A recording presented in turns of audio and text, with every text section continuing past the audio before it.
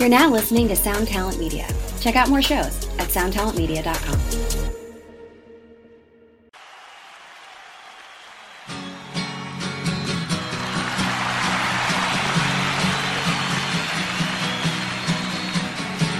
Hare Krishna.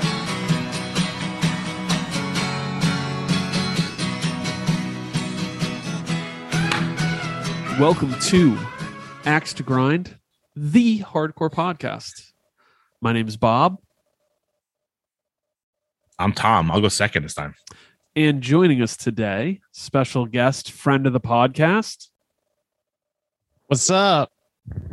He's Eric Wilson. Should I say my name? Okay. What's up? Yeah, we're gonna have you record one of those things where, like, when you join these the teleconference meetings, where it's like, record your name, and it's like Eric Wilson, Super TV. Eric, how you doing today, buddy? I'm doing great. How are you guys doing? Feeling good. Tom, how you feeling? Doing all right. Sunday night. Sunday Feeling night. all right. Feeling all right. You got those Sunday scares, getting ready for work. You know, kind of suck. Oh yeah. All right. Before we get into Sunday Scaries, big shout out to our sponsors, Run for Cover Records, Oh. Closed Casket Activities, Death Wish Inc., congrats, Trey, and To Live a Lie. Yep. Yo, we're just giving the big 4 shout outs. We're going to do some more in-depth stuff. I'm trying to percolate on good ideas. I want to give you guys some mainline juice to them, but also I know you all appreciate short ads. So go to those respective labels, show them love, buy their shirts, buy their merch, buy their records, buy their distributed items, and enjoy, and let them know Axe to Grind sent you. Guys, we're going to chop it up today. Longtime listeners of this podcast will notice there's one voice that is sadly absent. One Patrick Russell Isaiah Kindlin. Prick. Guys, Eric, you also do a podcast with Patrick called Worst Possible Timeline. I believe people should check that out. Thank you for the shout out. Can you guys go in on the nobody knows the trouble I've been through, problems you've had with Mr. Patrick and his availability or lack thereof for the past few weeks? Oh, where do we begin? Tom, would you like to start? I'll give you my very brief story about Chicago that was on the Patreon. So I happened to be on vacation, was in Chicago for a weekend, ended up being one of the days that Patrick was there. So I started working about 2 weeks out, being like, hey, I'm going to be there on the 17th. Let's record an episode. Haven't been in the same room with you in almost 2 years. Like, that'll be fun. That'll be great. Sure. Whatever. Day before, I go, so what's up for tomorrow? He just gives me the brown line train, like the train line in Chicago, and a stop to get off. And that's it. I was like, I don't know what that means. Like, Tom is either trying to record a podcast or buy bad weed. Right. I feel like, it's like, just, look for a guy in a fucking trench coat. And so about an hour before I'm supposed to check out of the hotel, I get, he just sends me the address, like no zip code, nothing. I'm like, okay, being a dick. So I show up, and Alan from Self-Defense, incredibly kind guy, was like, I didn't actually know you were coming until about 5 minutes ago. So now we're taking over part of this dude's house who's been on tour, and he lives with his girlfriend. And like, I've been on tour when I've had a girlfriend. Like, all I want to do is like lay in bed with my girlfriend. Like, pretty much, like, 100%. And, like, whatever, just to kind of cuddle. That's all, man. It's been fucking 3 weeks. I really missed it. So Pat takes over their bedroom to record the podcast. So he's like, Alan's like, oh, dude, it's totally cool, man. I'm like, fuck, I'm really, really sorry. And I hear Pat from the other room, like, don't worry about it, man. It's totally cool. I go, yo, asshole, I'm not apologizing to you. He thought, and I'm like, this is not for you. I'm apologizing to Alan that we're taking over half of his fucking apartment. And I mean, Alan couldn't have been kinder and nicer, so we really appreciate that, obviously. But just trying to plan anything with this dude and like texting him, it infuriates me. He's one of those, like, you ever like when you text somebody, they don't respond, but then they tweet something like right thereafter. And I know you had your fucking phone in here. That guy is either on his phone or on his computer. I mean, he's probably awake, like 10 hours a day. So, I mean, 8.5, 9 hours, he's got some kind of technology in his hand. No question. And then a half an hour, he's got his head in his hand on stage, and that's it, right? I mean, is that a fair breakdown? I think as someone who, now that I've lived with him for about a year, I think that's a totally fair breakdown. All right. Right. So, He's not doing much. Eric, give us your version. Give us the worst possible Patrick situation here. So it's a little bit easier on my end, two of us. So it's really just like, I just hit him up, we usually put out an episode on Friday. I hit him up about Wednesday and I'm like, hey, I'm around, I work from home most of the day. I can like sneak away for an hour. Let me know when you're free. I know you're in a bus or you're in a van or whatever, but if you're at the venue and you got Wi-Fi or at a hotel or someone's house, just let me know and I'll make the time to do it. No response. Just never any response. Like, it's just like, I just get the cold shoulder all day. And I'm like, this motherfucker.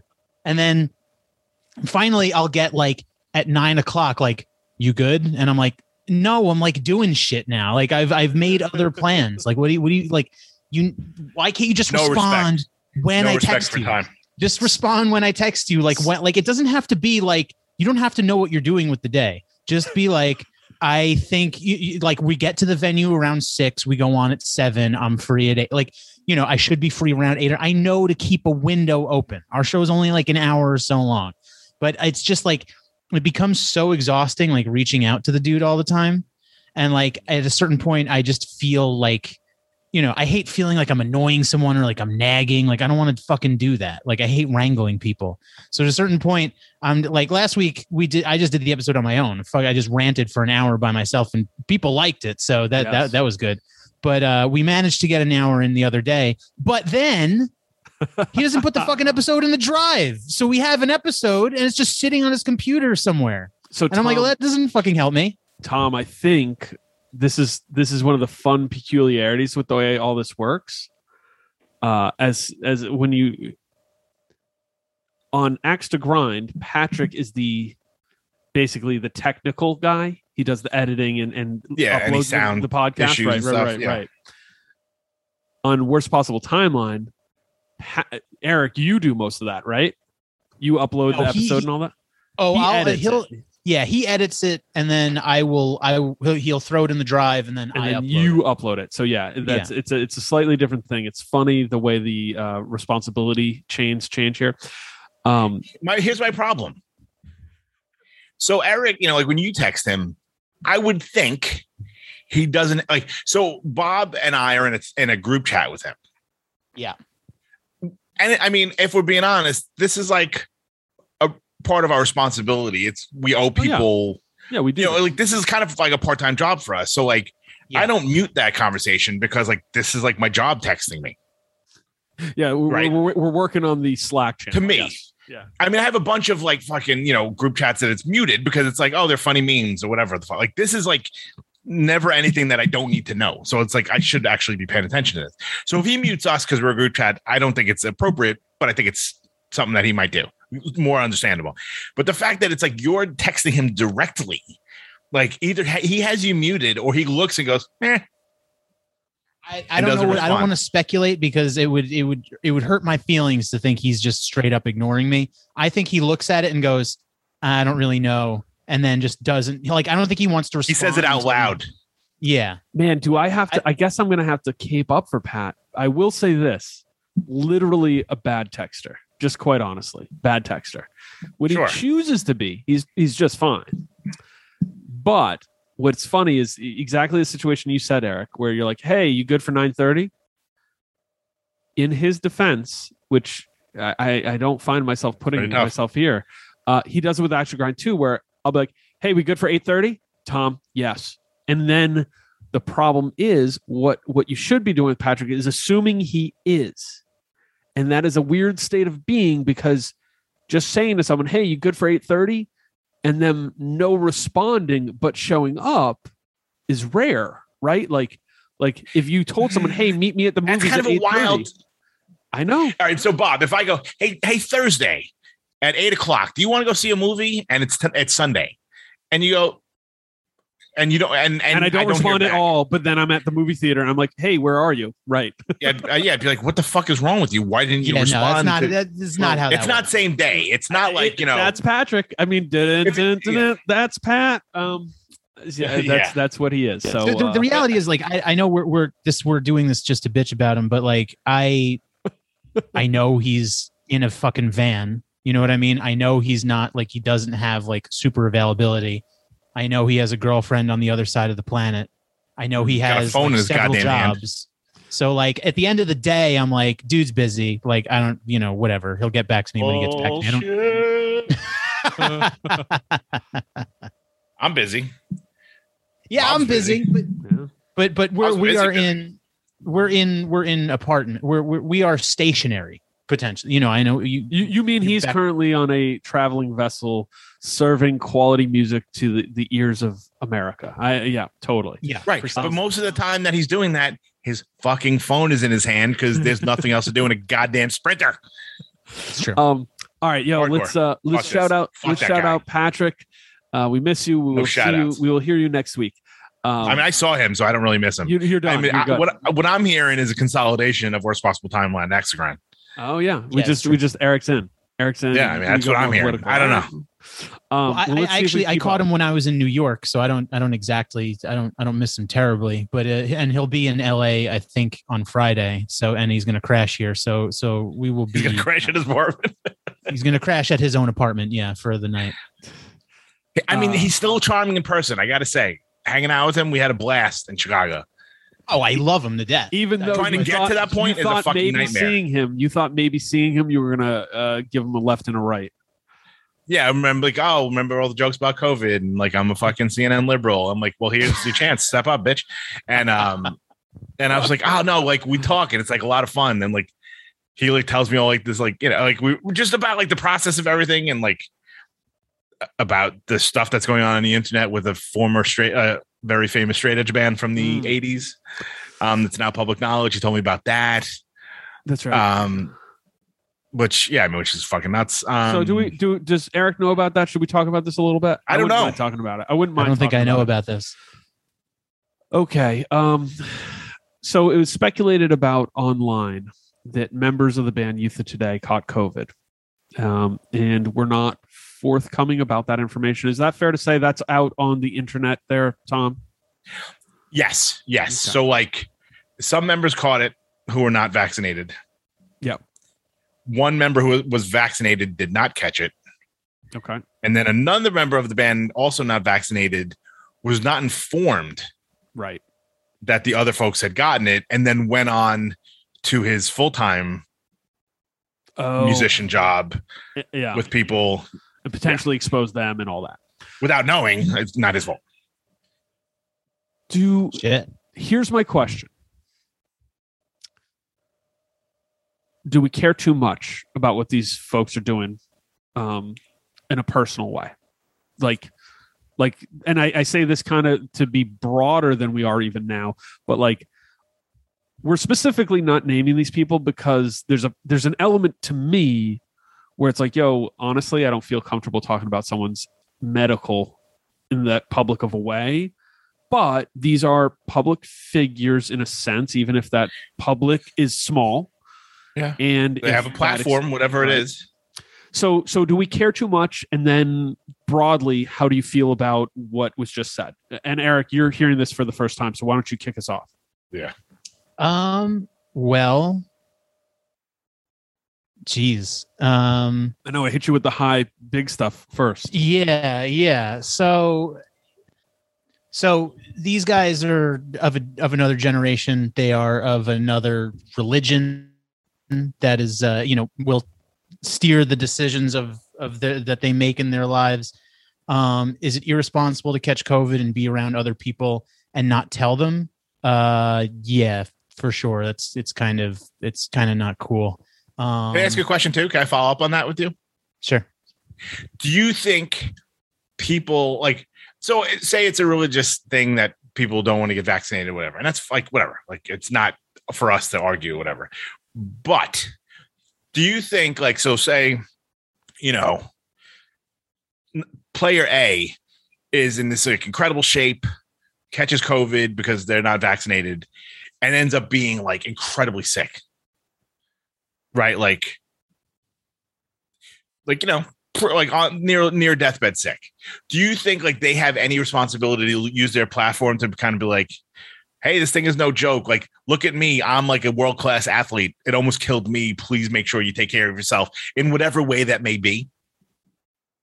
Because I think like a lot, especially in New York hardcore in the olds, like I'm a young person in New York hardcore compared to some of these folks, but their whole thing is like, you know, man, like if you drink water and you're not fat, you're not going to die. But like it does kill people that are in good shape. And of course it does. Of course it does. But that's the narrative. If you listen to certain people, it's kind of like, for sure, you know, eat, you know, whatever, you know, eat kale and don't be fat and you'll be fine. Yeah. You got to eat the sauerkraut. Look, is it the responsibility? I don't know. I mean, I have a hard time, like, you know, I guess I kind of fall in the PK camp where it's like, I can't really tell these guys what to do. However, I will say, even if you're not vaccinated and you know what's going on in this world, like I hope you're getting tested like regularly. You know what I mean? Like that's not against your religion, is it? To see that especially if you're going to be around other people and out there doing the thing. So like, you know, I think that's, if you want to mitigate, right, the personal freedoms versus broader, you know, social responsibility, I have no sympathy for people that like won't be proactive about the fact that like they are more susceptible than their vaccinated counterparts. And like you should, if you're gonna, if you don't want to get the vaccine, you want to hold up in your space for the rest of your life, or not, you know, or only do things outdoors or something, or be super careful about it. Like, I guess, like, you know, fine. But like, if you're going to be out there sweating on people on stage and in crowded rooms and, you know, expelling, you know, moisture from your body in tight spaces, then, you should be getting tested. You should be making sure that you don't have the thing that can potentially kill other people. So, I don't know if that answers your question, really. I know. I think it does. I think it does. Cause I mean, I think a couple weeks back, you know, I had on the podcast with Bob, like I had gotten COVID. I was fully vaccinated and everything. And I got it anyway. Yeah. And my whole thing was like using whatever platform that we have to kind of be like, like I'm not the youngest human being and I'm overweight. Like this could have killed me. Yeah. If I didn't actually follow the fucking science and get vaccinated. You know what I'm saying? Like, you know, we talk about like, you know, Rob from Black Train Jack had passed away from COVID. That's like common knowledge. That's like public knowledge. But it was before he was able to get vaccinated. Right. Yeah, that's right. He's not that much older than me. He's a heavy guy too. Like it's obviously we're in a fucking dangerous kind of cohort, but like just to kind of use whatever to be like, hey man, if you're on the fence and if you're older, if you're not in the best of shape or whatever, like learn from me. Like I got it going to a show where everybody was vaccinated. Yeah. Yeah. Well, you know what I mean? Yeah. I mean, not to get too worst possible timeline on y'all, but like it is interesting how like just a couple months ago, it was like, you're vaccinated. It's all good. Like you don't have to worry about it anymore. It's spitting each other's mouths. It's great. Yeah. It's not. Yeah. And it's just a couple short months later, it's like, oh, wait a second. Maybe these vaccines they're not as foolproof as we thought. No, they ameliorate the problems. You're not going to die. Yeah. And that's fine. Yeah, I mean, I'll take it. You're very unlikely that you're going to die unless you're old and have like some pretty harsh comorbidities or whatever. But right. Yeah, but you can still get it. You can still spread it, which is why I think, you know, again, not to get too in the weeds, but like with these mandates and stuff, you know, I think we should still be testing people because evidently you can get it and spread it even with the vaccine. So, you know, I don't want to see, you know, again, if you're out here and you're living on the edge and you don't want to get the vaccine and your personal freedoms and whatever, okay, but you know, it's still, you know, it's still a thing. You're still putting people at risk, especially if you're living, you know, that kind of lifestyle. Yeah. So, I mean, I think you have an obligation to kind of be like, hey, by the way, buddy, just to let you know, we're in this van, we're on this basketball court, we're you know, going to this restaurant. Like I don't have any symptoms, but I did test positive for it. Like, oh yeah, I feel like that's a fucking like that. I think that's pretty fucking shitty. If whatever test positive, whatever you should tell everybody. You should be anyone you've been in contact with. Hey, go get, because you could still be early enough in the weeds right there where you can, do what you got to do to mitigate whatever problems might occur. You know what I'm saying? Like if you are asymptomatic, you get tested positive, and you were with other people within the last 2 days, there's enough time to be like, hey guys, guess what? I have COVID. You should go get tested. And if you test positive, you're still in the asymptomatic zone, which means if you're going to get the harsher symptoms, if you're unvaccinated, like you can go to a doctor, you can get medical help, you can attack it, before you start getting really down bad, as the kids say. Right. I largely agree with everything you guys said, and I don't, we've done a good job of this with the COVID stuff, and I agree. I think, Tom, you said it well. There's a certain responsibility to those, especially in your direct circle and people you've had contact with, as Eric said. My big thing here is, do we care too much in that way about these people's lives that, man, it just gets kind of gnarly, the way that some people get put on pedestals in this hardcore world. And like, I just want to say, for better and worse, these are people with opinions that you may or may not agree with. And just because you don't agree with their opinion, and you might feel really strongly, and there might be a subject quite worthy of your strong feelings, like we're talking about. But it's a weird confluence when it happens with people who have higher profiles in this weird little niche world, that then it seems as though like the walls are caving in, and it's like people taking pot shots, people taking shit, just, slicing at them 8 different ways when, and I think it'd be hard, I agree. COVID's one of the few things where it's like, shit, man, you're making this hard for me because I want to let people live on it. I want to let people make their own decisions, but this one's tough. So where are you guys at on that? Go ahead. I mean, I think, we do, but like they've put themselves on these pedestals as well. And they've benefited off these you know what I'm saying? Like if they were just kind of like, no question. Hey man, I'm just like a fucking singer-songwriter, bro. I got COVID and I'm playing the fucking, the strip in Nashville, and I didn't tell anybody. Like we're doing it raw tonight, stripping it down. This yeah, you know what I'm saying? I got my acoustic. This one's called Can't Close My Eyes. Right. If you weren't on the fucking pedestal that you're on, you're not making all the money. You're not getting flown places. You're not doing all the shit. So like, it's kind of hand in hand. I don't like if I wouldn't take, say Ray's word over somebody else's word just because he's Ray. Right. But I think there's probably people who do, right? There's probably people who do. Of course.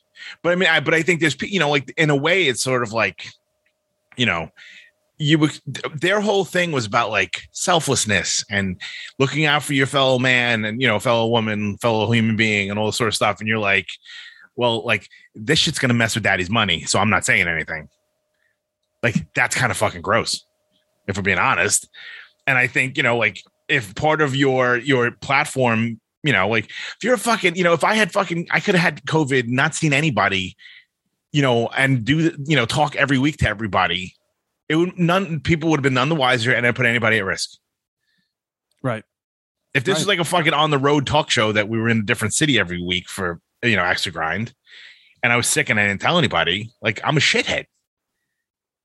Like for those, like these people, like, what's up. And like, it's not going, it either goes against your public face because you're like, this is bullshit. COVID's fake or whatever the fuck. Yeah. And then you have to be like, hey guys, I fucked up. It's real. And I got it. I feel like I'm right between the two of you guys because I feel, Bob, I really want to let other people live, especially within hardcore where it's like, one of the main lessons I took away from listening to hardcore for my whole life is like, you got to think for your fucking self, don't buy into the bullshit. Like, use your brain, be, like it is very this sort of. Can I like, follow up on that? But just real quick, I just want to finish because I don't want to, I'm with you as well, Bob. If you know that you're sick and you have COVID and you don't fucking tell people, that's really shitty, man. That's no, you're not wrong. Not wrong at all. Hey, what's up? My name's Lurk, and I'm the host of Lambgoat's Van Flip podcast. Every week, I have in-depth conversations with bands from all over the scene, big and small. We also like to keep our finger on the pulse and showcase up-and-coming bands on the show as well. So come check out Lambgoat's Van Flip podcast. Tom, you know? So, yeah. Oh, so my thing was like what Eric is saying about people got to, I feel like I agree with you with most of that stuff. But like, this is something that you can't live your own fucking reality because you're like, you can get other people sick and or die. You know what I'm saying? Like, this isn't like, you don't have to believe in fucking taxes or like, you don't have to, fucking Biden sucks just as much as like whatever. No, totally cool, bro. But yeah, like when it's like, this is the one thing everyone has to kind of work together on, or like there's still going to be like thousands and tens of thousands of people dying constantly for no reason. I meant it more from the place I was coming from with that notion is like, I don't follow any of these dudes. Like, I'm not going to take any of these dudes' opinion on COVID or what to do or what not to do. No. Regardless what it is, I'm going to think I'm going to ingest whatever information's out there and make my own decision because I'm fucking thinking that's the lesson that I took away from hardcore. I'm a thinking individual with a brain who can think critically and I like sure. So you're not looking to fucking anybody be like, I wonder what Matt Bold thinks about this medication. Because that's fine. Because that's the thing, right? Like that's you guys are both circling the wagon here really well. The idea to me is, and as we have this conversation and someone's listening to us, thank you for giving us your time and your attention. I will also really say, make your own decision. I'm not happy if someone listens to you or me or you and says, yep, 100%, that is what it is. Maybe you agree with us and maybe you synthesize that. Maybe you feel the same way. Maybe you got a different twist on it or you're like 75% of the way there. Because that, as Eric said, is the message, and kind of the question going back to my original thing was, are we too up in the mix? And that's sort of this weird connectivity that you see. You know what I mean? Like, I listened to. Well, that's what I kind of meant. Yeah, go ahead. I'm sorry. No, about like when you. Well, sorry. Go ahead. So, I listened to this interview. No, it's okay. I listened to this interview with one of these folks, and it was a really good interview, but then one of the interviews like, oh, I saw your kid doing this thing, and and it was cool, and the person who was answered the question was really open and had no problem talking about it. But I was like, oh, that's interesting because if this is a fanzine interviewing someone in 1990 or 2000 or even 2010 for all we care, it could be a Tumblr interview. You maybe don't have that same level of insight and like looking through the keyhole into someone's life, and that distance might be healthy with some of this stuff because we end up too entwined and there's a little too much just interjection of this and like, I don't know about either of you, but when I read something too personal about someone that I don't know like that, sometimes I back away from it and go, you know what I mean? Like, and I think we all have seen it in this world. It ends up being kind of, a fish tank. And I don't always feel comfortable with it, though. Here we are. And you're right, Tom, you're not wrong at even 1% wrong that the clear way to a better path or us getting out of this shit is full buy-in. And I think privately I would have the conversation of think about the platform that some of these people have and the weight that their words carry. Right. And like, you can share your experience. Like that's their whole thing. That's why we look at all these folks in a different light, because it's like, they're sharing their experiences, but like knowing like, if two fucking 55-year-old shredded human beings caught this and were like in really bad shape, if that wakes up 20 people to go, fuck man, all right, you know what, like I was holding out, but like look what it almost did to these two folks that are like in better shape than 98% of hardcore. Like, maybe let me look at it through a different lens now because I see what it can do. Like, I feel like yeah, you have a, when I don't know. I feel like you have some sort of, responsibility, if your whole thing is sharing your experience, like this is an experience that might be useful for other people to hear about. You're saying keep that same energy. I think right? It's almost, I mean, it boils down to kind of a philosophical question of the sense of like, if you are public facing, if you have a platform, what exactly is your responsibility to, because there are lots of people like myself. There are lots of people like us that say, I don't take my cues from the media I consume. There are plenty of people that think for themselves, but there's also plenty of people that are, their brains are like fucking sponges, and they will follow the book of Joe Rogan. You know what I mean? So it's like, but what is that? Like who defines like what your obligations are versus, I don't know. There are none. You would hope some people would use their experiences to kind of help other folks. Yeah. I'm not saying you owe everyone every piece of your fucking life. I mean, that's not how it works. No, but I guess what it comes to, I'm the PK role this week because I'm doing what he does, where it's like, but you get through it quickly. These guys have certain anti-vax people, whatever, they have they think they're doing the right thing. You know what I mean? They think that they're fulfilling their social obligation because there's some nefarious evil around the vaccine, which I, of course, and everyone, the both of you think is nonsense.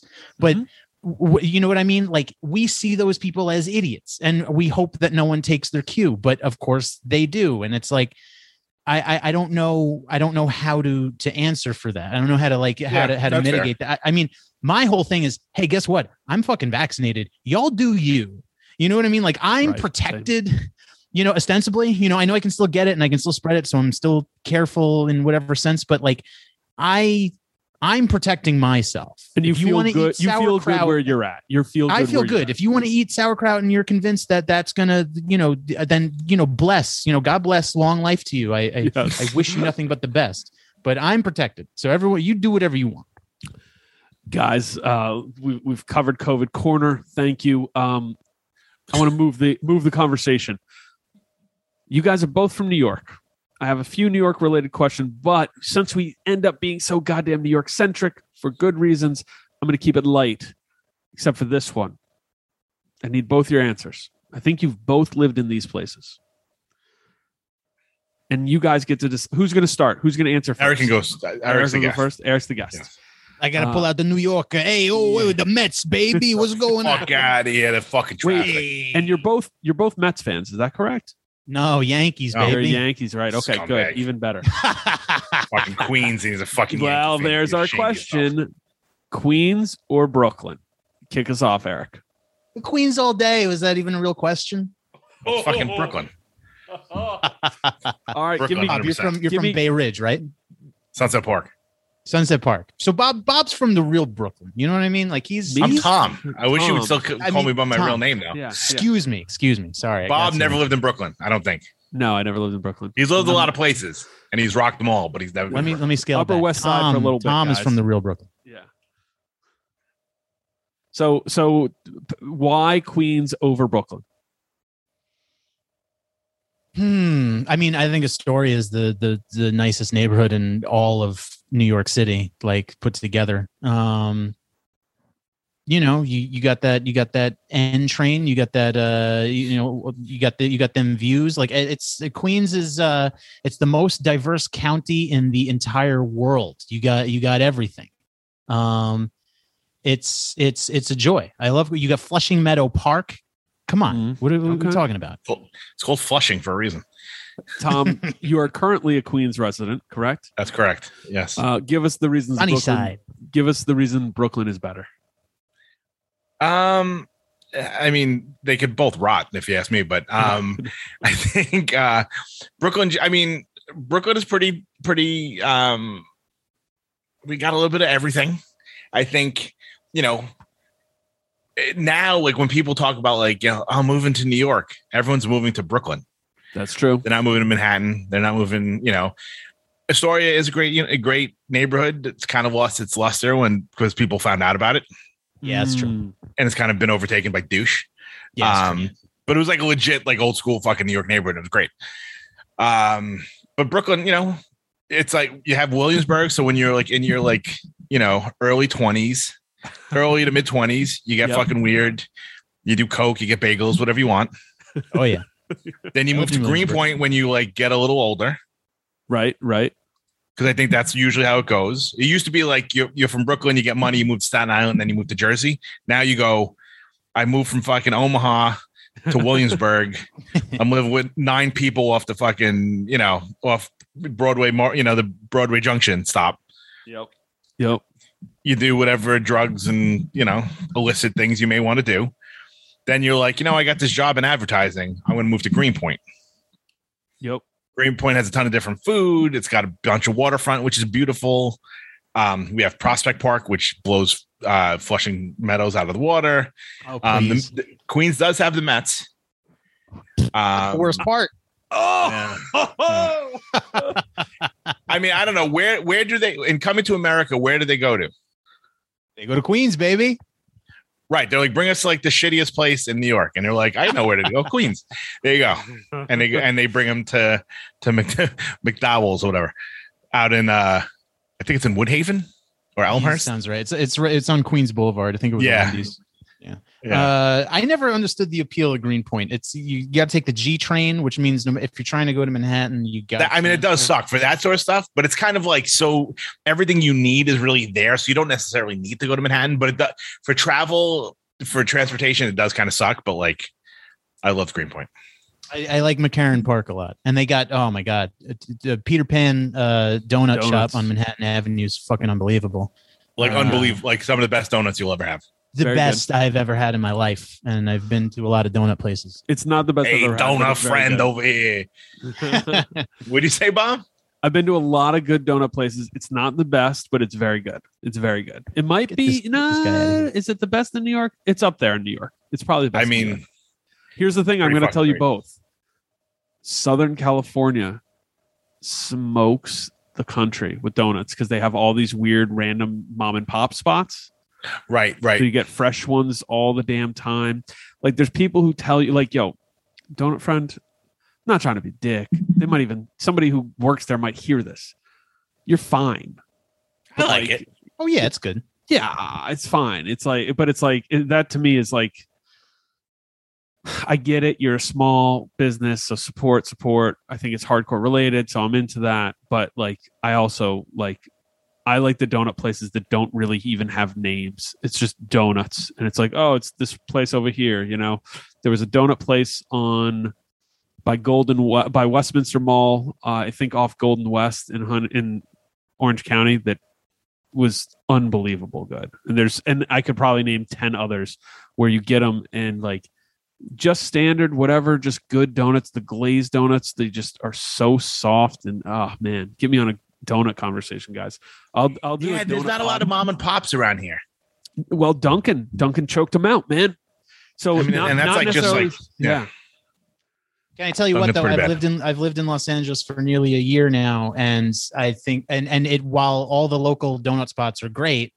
I think Peter Pan, and maybe this is just hometown pride, but Peter Pan, I think, is better than any of the donuts I've had in Los Angeles. What's the donut shop with the giant donut on top? That's like pretty Randy's. Randy's Donuts. Yeah, it's Randy's. Yeah. Any good, or is it just for schmucks like me? It's fine. From out of town. Totally good. Totally good. Passable. Totally 6.5 to an 8, depending on what you get. Totally fine. Okay. Did a donut eating taste test at Revelation that I believe was a secret page on the Revelation website. I don't think it's still up, but it was a great prank to tie it in hardcore. Okay. I'm going to get back to a couple things here, guys. There was a Slapshot Sheer Terror show tonight in Asbury Park. I couldn't go because I was doing birthday stuff with my son. Yep. How many people were in attendance approximately, would you guess? At House of Independence, which is I don't know what the 500 cap, 600 cap. Yep. In 2021, Slapshot, Sheer Terror, 2 bands that I think everybody on this call at least likes, if not loves. Love. Eric, you can go first. I mean, if the room wasn't packed out, I'm disappointed, but it probably wasn't. I don't know. If it was a 500 cap room, it's a Sunday. Was it a matinee show? No, but evening. I think I think it's been over for a while now. I don't know. I would hope 300, but that sounds. I'm going to say sounds like. Yeah, you go. I'm going to say 85. Yeah, I think that's about it. About 100 is what I was told. Right. Yeah. The video I saw a buddy, former guest Andy, posted a video of Slapshot. I know, pretty shot. Yo, even the New York show didn't look that great. Was New York the other night? New York was Friday night against military. Not that like a lot of people were either going Military Gun or Sheer Terror, but there's a few. Military Gun and Crime in Stereo also played the same night. Different shows. So there were 3 shows in a mile of each other. Ooh, so here's the question for you both. Yes. I think it was a little different. Eric, you're younger than us, not by decades, but decade. What do you think has changed since you were young and getting in hardcore? Because I know you like a lot of the classics. You really like a lot of them. But and you went to see X, for God's sake. Well, yeah, you went to see X, but like all the New York classics you love. You love some of the Boston classics too. Is there something different now to you? Because by my eyes and estimation, I think there's just less of a connection, not necessarily to the music, but actually wanting to go see some of these acts when they play.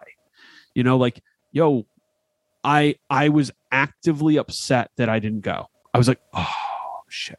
But I had like, it wasn't an option. I was like, even if I just had normal daily stuff going on, I would have figured out how to go see Slapshot and Sheer Terror. Right. And if I was 20, it would have been marked on my calendar and circled. You know what I mean? Right. You would have been first in line. Yeah. Right. So what is, do you feel the same? Do you think, because Tom, you said it well.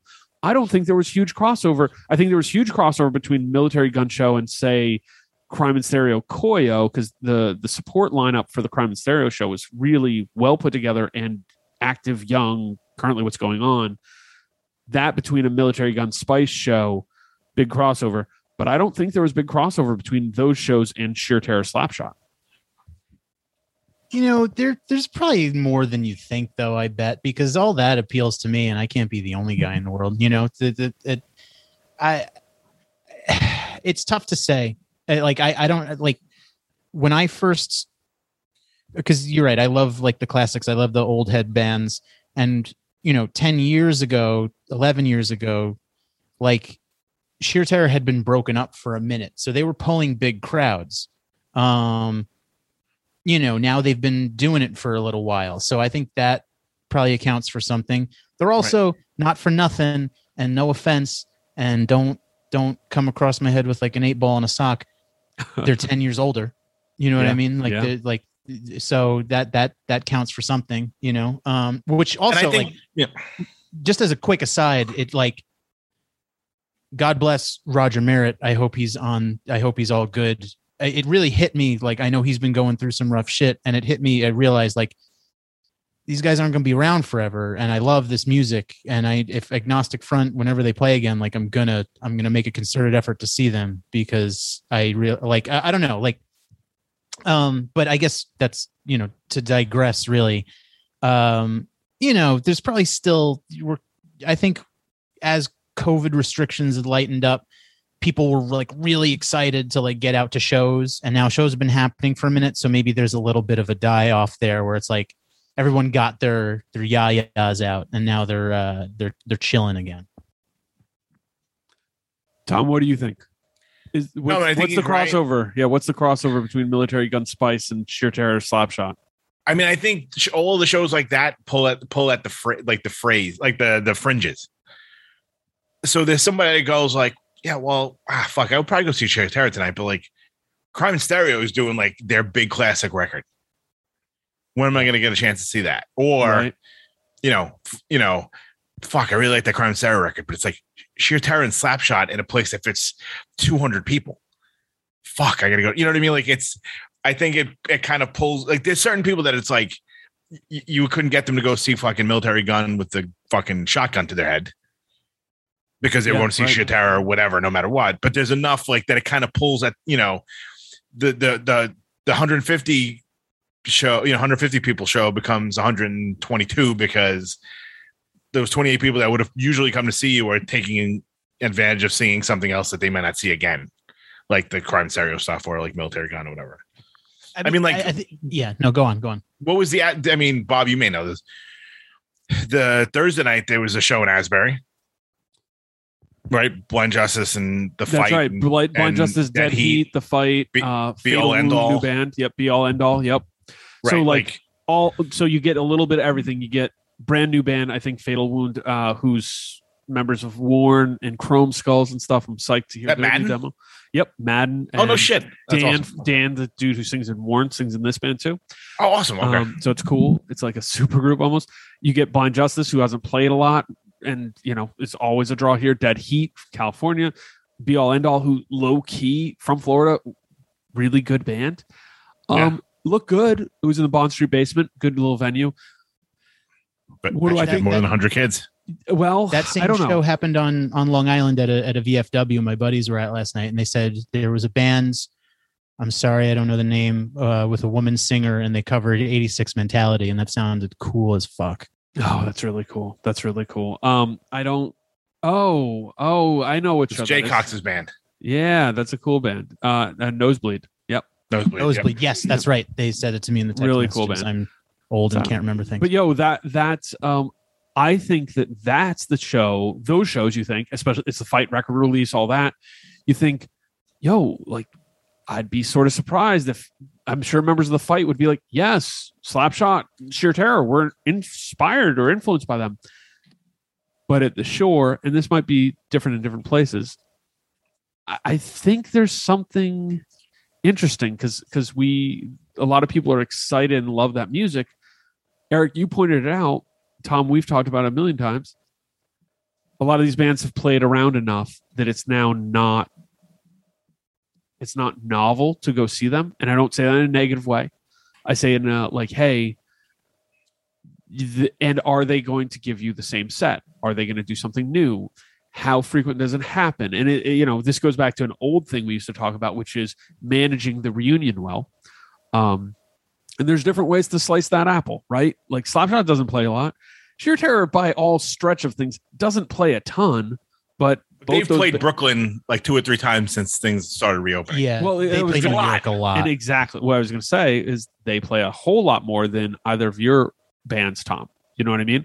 And there's a lot of reasons for that, but like you also kind of manage it and think about it. Like you don't want to, like butter spread over toast too thin. You don't want to spread it too thin. You don't want to be like, oh, well, they play all the time. I don't need to see them now, because you start to go, hey, so Quicksand's a fun example. They just put out a new record. They're doing this full US tour. They're playing a lot of their new songs off of it. Record's great, by the way. Yes, it is. And so it's like, hey, you're going to see them. You're going to see something you haven't seen before. Right. We have qualms about all that, but like with bands, like you're not currently planning any new material for Indecision or Most Precious Blood, at least not to my knowledge. No. And you'll change the setup a little bit, but you're also, you're aware like, hey, if we go do this, if we play New York once a month for the next 12 months, by December 2022, or we're going to be overhearing the same fucking 12 songs. Right. So I think there's that element too at play here. Yeah. I mean, think about it. It also means something too, like for older folks, like when was the last time, if there was a last time that Slapshot ever played Asbury Park or the surrounding areas? Oh, I mean, yeah. Did they? I don't think so. I don't. So, but maybe and like, it's crazy to me.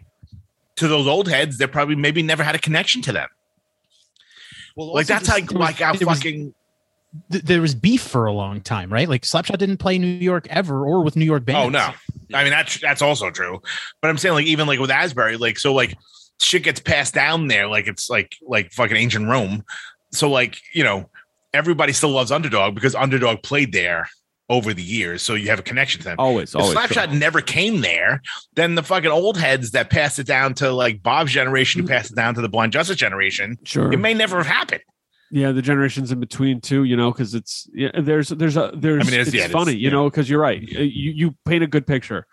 By fact, I don't know. Slapshot played New Jersey some point in the 90s, I believe, or were supposed to, and then it didn't happen, but it wasn't at the Shore. Like, right. Did they ever play Fast Lane? They ever play? No, I don't. You know, they probably played City Gardens, I'm sure, which is out in Trenton, not the Shore, but that probably makes 30 years, which is about like 8 generations of hardcore kids. You know what I mean? So so you go through it and you realize that there's a pull, and you know, it's something we talked about a little bit on recent Patreon, but it's like, Eric, you're a great person to ask this, because you got into some of this stuff with bands who were, you know, like you said, old head bands. What did you get into? Did you get into their whole catalogs? How did you get into it? What drew you to it? And what made it stick to you when many of these bands were, by all definition, old man bands by the time you were interested in them, say 10, 12 years ago? Yeah, that's a good question. I mean, I'm not really sure. Like, I guess when I was in high school or middle school and I was first getting into, I made the leap from ska music to like punk and hardcore. Right. And, you know, you're kind of, you know, I was sort of taken under the wing of another dude with green hair that I went to school with. And, you know, he was like, "Oh, you like Operation Ivy? That's cool. Like, check out Minor Threat. Check out, you know, Cro-Mags and shit like that." Like we kind of, you know, Agent Orange, like a lot of the old stuff was what I was like handed at the time. And this is like my personal journey. Like, and then from there, you know, in 2004, 2005, I discover Righteous Jams, and I'm like, oh shit, like people still make this kind of music. That's fucking cool. And like they play, you know, these VFW shows on Long Island, and you know, then you meet people and you make friends, and then you discover new bands that way, and you get into the new shit. But like, I really, you know, I started with a lot of the old stuff, and I really connected with like Victim in Pain and you know, Cause for Alarm and Cro-Mags, obviously, you know, Age of Quarrel and yada yada. A lot of the New York stuff, because it was just like, oh, this is where I live. You know, it came at a time when I was like discovering not just myself, but like where I was in relation to the rest of the world, and like what that meant and what I gravitated towards and the music I listened to.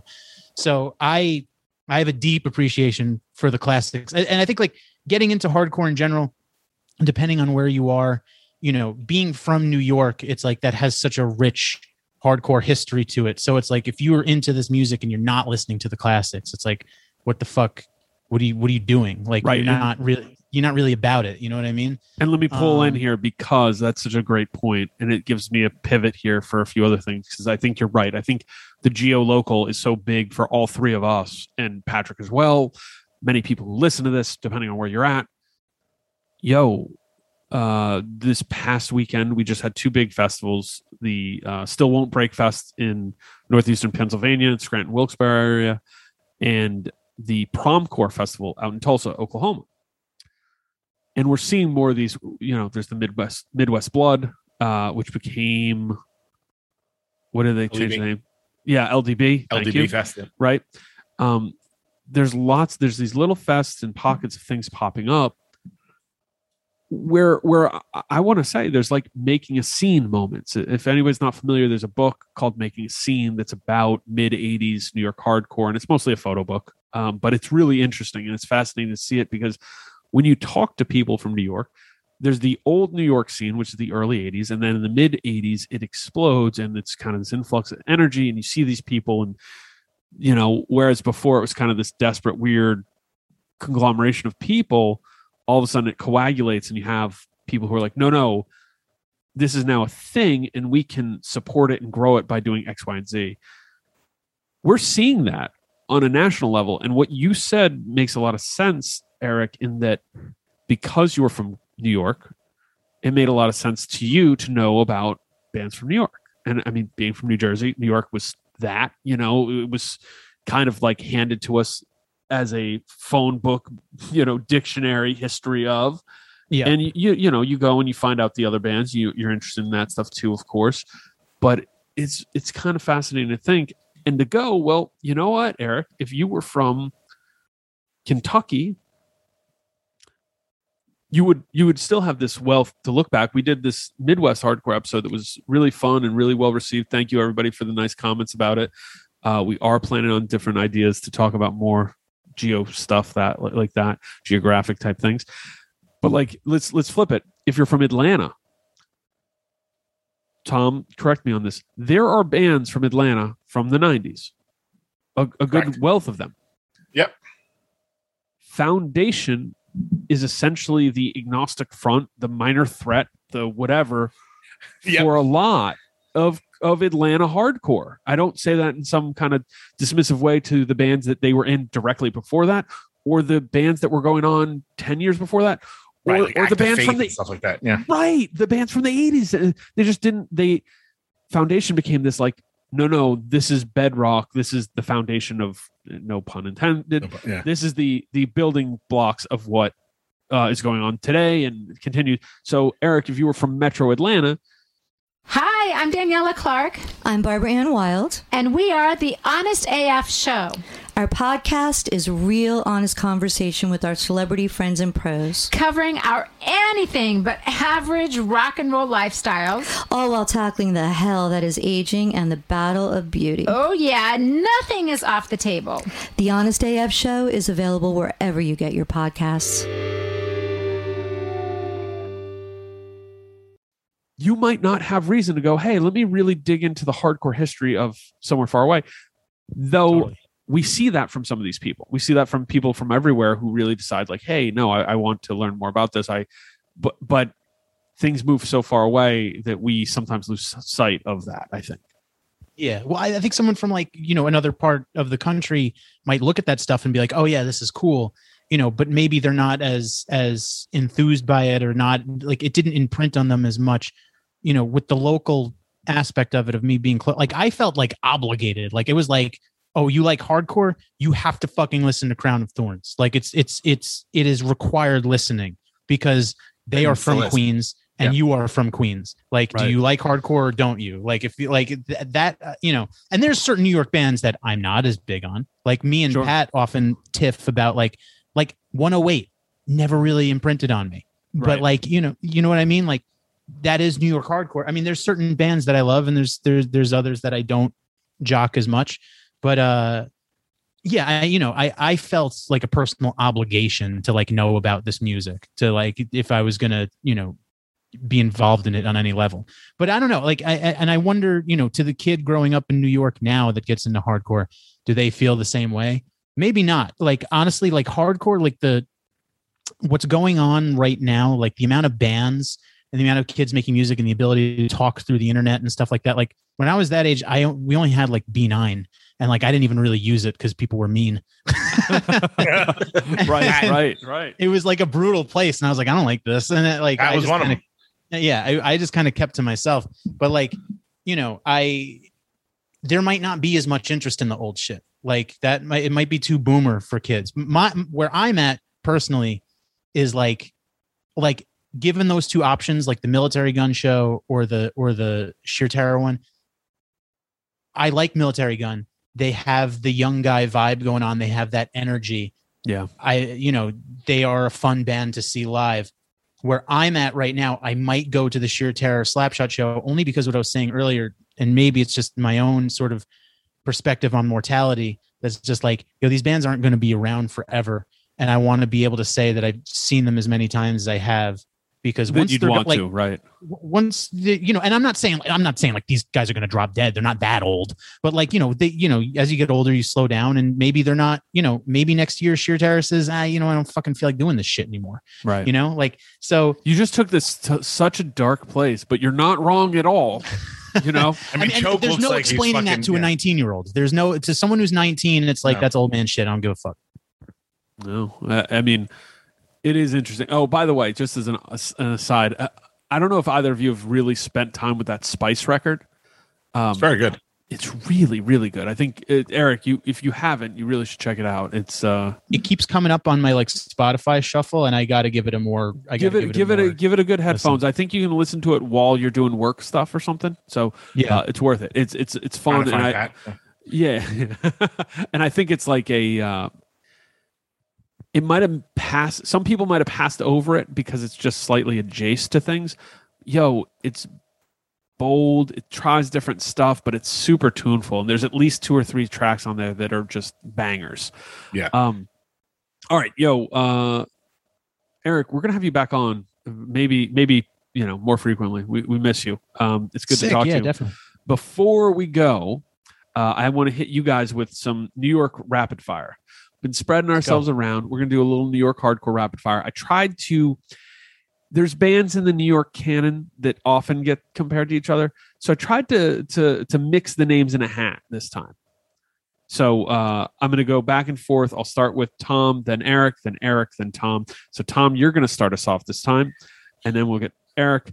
Antidote or Reagan Youth? This is me. This is you.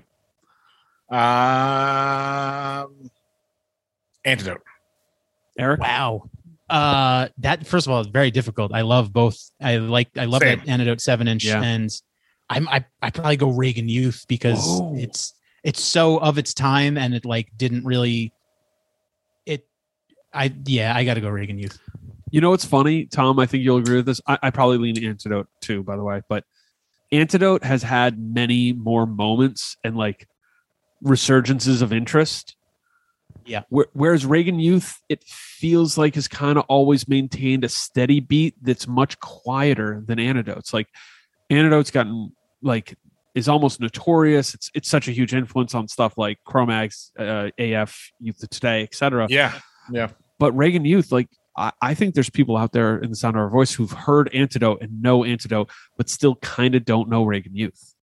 Is that Reagan Youth discography still in print? Remember when they did that? Like, yeah, because it was easy. Yo, the Reagan Youth CD, like it was easy. When I was to a get kid, that. it was super easy to fucking find. Yeah, it was. Yeah. It was an easy one, and then Antidote was hard. Maybe it was the Seek. You know, the fact that you had to find it made it harder. I mean, and Reagan Youth has such a fucking sad, terrible fucking story. Yep.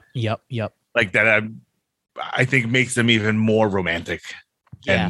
More, I think I'm in love with the romance here. Yeah. Look into it. They were like such a moment that was so short lived, and they were fucking incredible. And then they like started doing drugs and got weird, and then obviously it had that tragic, ending. But like, yeah, I guess I'm more wistful about the romance. Like it's just something I wish I was there for. Totally. Yeah, all right. That's fair. Whereas I've seen Antidote a bunch of times. Yeah. Eric, kick us off. Cro-Mags or Murphy's Law? Oh my God. That sucks. Fuck. I mean, Cro-Mags, but I do love me some Murphy's Law.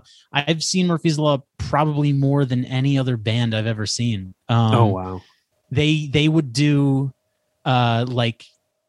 they would do a New Year's show, a St. Patrick's show, a Halloween show, Jimmy G's birthday show, all at the Trash Bar from like 2008 to 2015 when it closed. Yeah. And I was at all those shows, and God damn it, it was so much fucking fun. I saw a Murphy's Law Christmas show somewhere in North Jersey, maybe the Cricket Club, I don't know, somewhere in North Jersey in the early 2000s, and it was both incredible, fun, hilarious, and awful because they played for triple the amount of time they should. But it was still like one of those indelible, like, nah, I wouldn't trade this for anything moments, I mean, they're one of those bands where they're just fun, like such a different vibe than Cro-Mags. Cro-Mags is like, I want to fucking like rip my skin off and bring about the Kali Yuga and like end the world and shit, like, and just stage dive, cartwheel, like kill people. Whereas Murphy's Law is like, I'm going to crack this beer and spray it everywhere. And I'm going to get fucking drunk. Like that's totally different thing. I mean, ultimately, I guess I go Cro-Mags, like just from a musical standpoint, but fuck man, Murphy's Law is so much fun. Tom? I mean, I'd have to go Cro-Mags just because of Age of Quarrel. But maybe not so hot of a take. Murphy's Law has more better records than Age of Quarrel. More good records. Tom, would you agree with me? If I was going to rank their records, put them all in a line, I go Age of Quarrel, number one by a fair amount. Then I do the first two Murphy's Law records.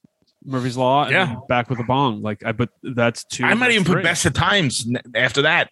Really? Yeah. I might. It's a fun record. Yeah. Even though they swear it off now because they had a lot of money for production and stuff, and he did a lot of drinking and drugs. But it's a great. That was my entry point. Yeah. But yeah, I would go Age of Quarrel, 3 Murphy's Law records in a row. Oh, Best Wishes. I don't know. Best Wishes. I think creeps in there for me. Yeah, it has to be. It has to be. Yeah. Quarrel and Best Wishes at the top, and then but you're right. Murphy's Law has more fun records, but Age of Quarrel and Best Wishes are they're just so good. They're so genre defining, and that. Yeah, I got to put those above. Okay, Tom. Agnostic Front or Killing Time? Why are you doing this today? Yo, I know, because it's not a question I hear get asked, even though we talk about these goddamn bands all the time.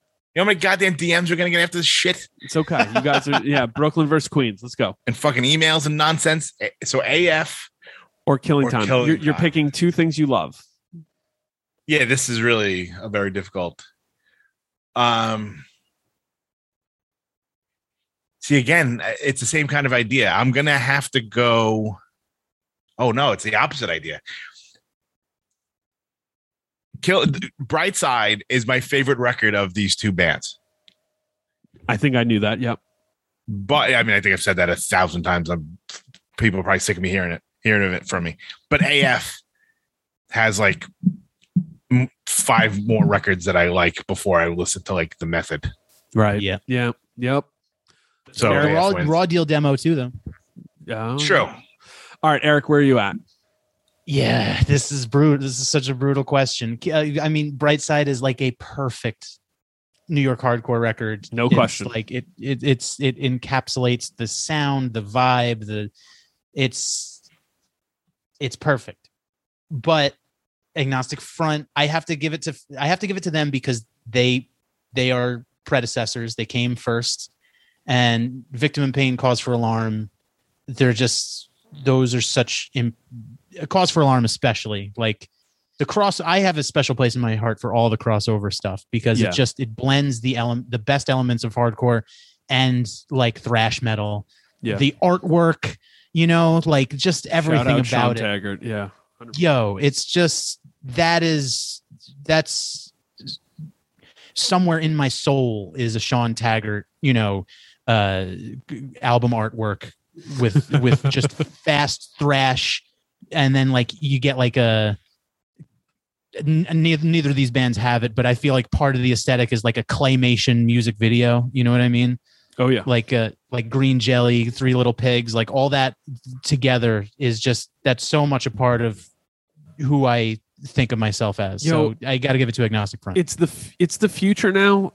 Can one of these talented hardcore artists collabo with Sean Taggart and do an animated version of do an animated video for Cause for a Long, do Anthem, remake the Anthem video, or no, I want all the characters off the cover of Cause for Alarm. For the Eliminator. I want an animated video. How good would that be? Somebody do that. Free $1 million idea that won't make $1, but it just would make the world a cooler place. All right, Tom. I want real quick. I want a band like Dead Heat to do a claymation music video. Oh, good call. That's a good call too. All right, Eric, start us off. Breakdown or Youth of Today? See, I don't know. This one might be easy for you. Okay, you're saying this one's pretty. I know I'm PK this episode, but I do like Youth of Today. But Breakdown, come on, that's okay. Breakdown is top 3 New York hardcore bands for me. Wow. Tom, where are you? I mean, all things considered of what we talked about an hour ago, it's got to be Youth Today. Breakdown's great. Breakdown is fucking best hardcore demo ever, but Youth Today, pretty great. Yeah, take a stand. Tom, kick us off. We only got a couple more of these. Urban Waste or Kraut? I don't know how either of you feel about Kraut. Kraut's pretty great. And I think if you ask an OG, they'd probably go Kraut. But I'm going to go Urban Waste. I feel that's up there. And that's, after AF, it's Antidote, Reagan Youth, Urban Waste for me. Like in that general time zone. Yeah. I feel like the Urban Waste stuff is completely overlooked, and it was fucking great. I lean that way too. Eric, where are you at? Yeah, I'm exactly with Bob. That Urban Waste 7-inch. Tom. Sorry, fuck. 3-letter names. It's okay. Yeah, that 7-inch is great. It's perfect. Yeah, it really is perfect, and yeah, it fits right in with that like early AF Reagan Youth. It's his voice was sick. Yeah, I'm just a copy and paste Tom's answer. All right. Then start us off on this one, Eric. Gorilla Biscuits or Leeway? Ooh. See how I mixed the names in the hat a little bit this time. I wanted to just give it a slightly different feel. I personally go Leeway. However, I totally understand why anyone else would go Gorilla Biscuits. I like Start Today is such, and the 7-inch, those are like foundational records. But again, I just have that special place in my heart for the crossover stuff. So, and I love Leeway. Tom, where are you at on that question? I feel like this is especially pulling at you. This hurts my heart. Directions, yeah. This hurts. I mean, Start Today is top 5 hardcore records, but Leeway has 4 good LPs. Yeah. 2 incredible LPs, and then 2 like Open Mouth Kiss and Adult Crash, both pretty awesome. They're just not Born to Expire or Desperate Measures. So I'm going Leeway.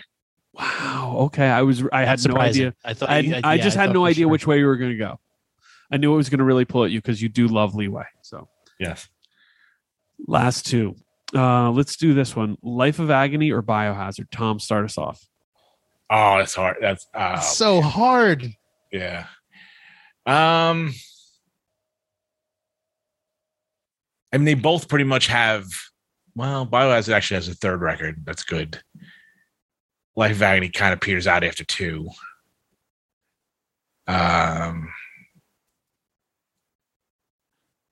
River Runs Red is one of my favorite records ever. I'm going Life of Agony. All right. Yeah. Eric. This is such. I don't know if I can even answer this one. This is so brutal. Hold on, quick. Do you own a T-shirt for either band? I don't actually. That's okay. Kind of. I'm a little surprised actually. Okay. Have you moshed for either band? Of course I would. Oh yeah. I have and would mosh for both bands. Fuck. You know, maybe I think well, I think I give it to Life of Agony because they, as great as Biohazard is, Life of Agony, they like blurred genre lines almost a little bit. You know what I mean? Just like the style of vocals and everything. Like they had something kind of different going on. So did Biohazard. Yeah, they did. That's true. It's man. I mean, who really said? I mean, who was Biohazard really going for? Like, they didn't really say, like, they were like, yeah, we love the Cro-Mags and AF. I'm like, you don't sound like either of those bands. It's true. That's true. But LOA had River Runs Red and Ugly. Yeah. Biohazard had the Maze record, which was really good. Urban Discipline, which is fucking incredible. Incredible. And Save the World to Dress, which I kind of drop off at, also kind of great. That's tough, man. But I think River Runs Red beats them all. But I think Biohazard has, again, more good records. See, this is the interesting thing between me and you guys, and I think it's sort of indicative of the generational divide a little bit. That it's like you guys kind of look at things more of like in like a sequential sort of sense, whereas I was like, because I grew up in the early thousands, you know, late 90s, early thousands, like I was sort of just kind of, a lot of these records were handed to me at the same time. So like the time perspective is kind of warped for me. So like I might put Biohazard in the same camp as Madball, you know, because I don't really see these things as like, you know, but like Life of Agony is just very different. You know what I mean? Like they sort of separate themselves from the rest of the New York hardcore pack in a way, and I think it's mostly through the style of the vocals. Okay, last one. And Eric, you get to kick us off. I think this one might be easy for you, but Tom, I think it might be hard for. Eric, Judge or Marauder? Oh, I go Marauder. I mean, Master Killer is probably top 5 New York hardcore albums for me. I fucking love that album. Again, it's just like it blends like perfect elements of like heavy metal and hardcore, and Judge is great, but they never really imprinted on me in the way that like other New York hardcore bands do. So I go Marauder for sure. Tom, where are you at? I gotta be honest. I feel like you're talking to me. This one I had. We're all of these. You're like, how can we fuck with Tom? How can we make it Sunday night? No, you know why? Because you love all this New York. See, I think you've thought of a lot of like, okay, like a Marauder versus Biohazard, or like right, the like easy Leeway one. Versus Killing Time, or AF versus Chromags. A lot of those, but when you just mix the names in the hat a little bit, makes it a little bit more difficult. You just have to think about it in a different way. And this one, I was just trying to think because I know you love. I mean, you love a lot of these bands, but I know you have a spot for Judge, and I know you have a spot for Marauder. So, One Hit Thunder is a podcast where we both celebrate and have a good laugh about bands and artists that had just one hit that we all know. Each week, we're joined by a guest from the world of music or comedy to learn more than you ever thought you would about some songs that you can't forget. And we decide if they brought the One Hit Thunder or were nothing more than a one-hit blunder. Look, if you listen to the show, you're probably going to laugh, and I guarantee you're going to crush next time the bar has music trivia. Tag Team, Jane Child, Meredith Brooks, Looking Glass, Sean Mullins, Eiffel 65, EMF, Crash Test Dummies, Crazy Town, Chumbawamba. We have hundreds of episodes in our back catalog and a new episode each week, so pass the Dutchie, make sure you're connected, and subscribe to One Hit Thunder wherever you get your pods. Yeah, I mean, fuck. And this one, I know to speak to Eric's comment about like looking at things differently, because you're right, everybody kind of has different experiences with that. Tom has I was personally really there for Marauder, but also with Judge, you grew up with them as like this ever present, like, oh, fucking Judge, you know what I mean? And then I'm never going to see that band. Yeah. And then you got to see him and like, yo, when those Judge reunions first happened, that was like pretty magical shit. So I'm probably going to have to go Marauder just because they were like my hometown band. Yeah. I was thinking that would be the straw. I mean, those Judge records are just fucking incredible. But I just like how, Eric says, like imprinted, it's like, 16-year-old Tom seeing like the minus era of Marauder. It was pretty life-changing for me. So yeah, I'm going to have to go Marauder. Fucking sick. That was a whole lot of New York for everybody. Thank you. Hey, Eric, thank you for joining us. You will be back. Thank you for having me. Seriously. Tom, we're not done. We've got a little surprise for everybody today. That's right. We got a set from live from Axe to Grind. Yes, go ahead and announce it. Sure. One of the best straight edge bands going from Long Island and Delaware and probably, I think, Massachusetts. They're all over the Northeast and the Mid-Atlantic. Northeast hardcore, yeah. Reign of Salvation. Let's do it. Welcome to Axe to Grind. My name is Bob. Joining us today is Reign of Salvation. Guys, come on up, introduce yourselves. I'm TJ. I'm James. I'm Sal. I play drums. I'm Mike. And I'm Zach. Yo, thank you guys for joining us on the Jersey Shore today. I know it was kind of a commute. Not too bad, right? Not too far? No. Okay. Pretty easy. Okay. Well, I do have some questions for you. They're a little different than we normally do. Try to keep it light. So, who wants to take the first question? I can. Okay. Get up there, James. Oh, man. All right, James. Nice to meet you. Who is the best bowler in the band? That's really hard. Me. I'm the best at everything in the band. Oh. So, just want to put that out there. Okay. Are you the best singer in the band? Absolutely. Oh, wait, we have some dissenting opinions. I would like to get TJ's opinion. Who is the best singer in Reign of Salvation? Harold Griffin. Whoa. Yo, that's beef. Sal. Oh, yes. I hear you are not a car guy. No. You don't drive. No. Any reason why? Oh, just natural anxiety. Okay. So, if you had your choice of any vehicle, any type of vehicle at all, what would it be? One that moves. One that moves. Yeah. That's going to be part and parcel with the vehicle part. I'm letting you anything. Submarine, horse, scooter, pogo stick, whatever you want. What do you want? A hoverboard. Ooh, good choice. How fast would it go? Let's say it's going to cap out at 75. 75 miles per hour? Yeah. Oh my God, that's a fast number. Okay. That's why I was asking. I need to hear. Sal, stay up.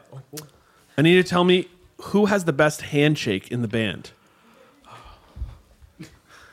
Mr. Mike Morazzo. He has the best handshake in the entire universe. All right, Mike, please. Do you want to experience it? I'm not sure I do. Mike, please step to the mic. Okay. Can you tell me about your handshake? Just a lot of hard labor as a young kid. What kind of labor? Just like working in a warehouse. Oh, I've been there. My handshake's not that firm. Was it? Were you tortured by the other people there? What's the deal? No torture. Well, I heard it's famous, so I appreciate that. You're going to stay here. I don't know if you're the right guy for this, but what's the best cannoli in New York? All right, TJ's the guy for this one. Okay. I'm a big fan of Fortunato Brothers in Brooklyn. Okay, Fortunato Brothers. Are there any dissenting opinions? No? Okay. No. Your brothers in Koyo had some differences in their opinions here. James, step to the mic. What's up? Each member is a pastry. What type of pastry would they be? And none of this cop out. We'd all be the same one. So we all can't be a cannoli. You all can't be a cannoli. All right. This is real. TJ would definitely be a cannoli. Okay. I would be a lobster tail. Oh God. What kind of filling in that lobster tail? Custard. Sal put me onto it, so I'm taking it from him. I'm sorry. Beautiful. Sorry, Sal. Sal would probably be like a donut. Okay. What's like the hardest, most evil fucking pastry possible? I mean, I'm thinking of a 3-day-old Italian cookie or something. That's fucking Morazzo. Okay. That's his handshake. Zach is like, what's something that like I don't know, just like hits on like a whole nother level. Fuck, I don't know, dude. Eclair? Yeah. Oh, a rainbow cookie. That's good. Yeah. Zach's the fucking rainbow cookie. All right, I like that. All right. Hang on. Let's see. Bad answers. James, you got to stay up. All right. So, Reign of Salvation is a straight edge band. Yes. However, more importantly, you're a band that's stretched across multiple states. Who does the most driving? It's me. Sure. I drove from Delaware. And then Zach for a while drove from Boston. The rest of these fuckers lived like 10 minutes from each other, so they got to cop out. Oh, that's pretty good. That's a good deal for you. Yeah, Sal can't drive. I picked Sal, but I'm technically his ride for everything. Okay, so you guys can pick who answers this one. I want to hear who are the biggest influences on Reign of Salvation. I would say probably Buried Alive, Foundation, Indecision, and Turmoil. Okay, very good. And stay up here. If Reign of Salvation was a movie, what movie would it be? Oh. This is a good question. You guys can That's talk a really it good over. question. Should we confer? Yeah, they're gonna call a lifeline. Adam, it has to be Adam. Click. So Adam Silver's being thrown out there. You hate Click? I hate Click. You're a piece of shit. I hate the movie Click Click. is good. Click sucks. Happy Gilmore's number one. Happy Gilmore. All right, we go Happy Gilmore. Are we Happy Gilmore? Who's Chubbs? I like this. Sean, they're deliberating. This is the first deliberation in an interview. I think it's because we're allowing it, right? Okay. All right, here it comes. We have our answer. We're going to answer Billy Madison. Because? We are stupid. Everyone, this is Reign of Salvation. What's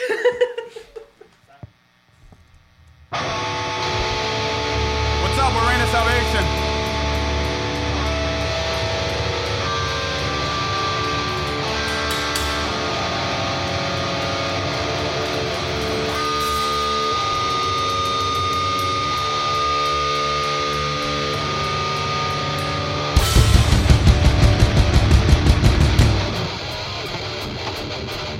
This one's called In Times of Desperation.